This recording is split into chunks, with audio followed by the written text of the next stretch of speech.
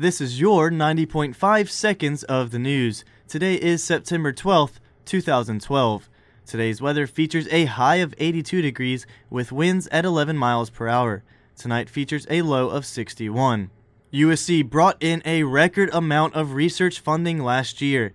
The amount, almost $240 million, was due to an uptick in private grant awards. The Vice President for Research, Prakash Nagarkati, says his aim is to increase the funding to $300 million within the next 5 years. The increase is owed largely to a jump in money from private sources like businesses, as well as funding from government agencies. 2 men were arrested Monday night in connection with last week's strong-arm robbery on campus, according to USC Police Captain Eric Grabsky.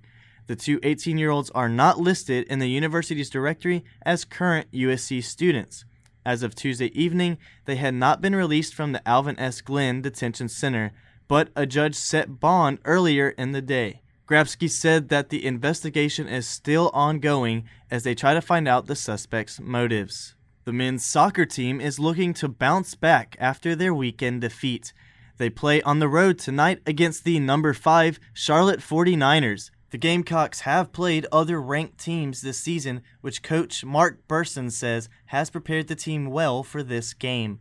In Burson's words, "We're starting to find our stride."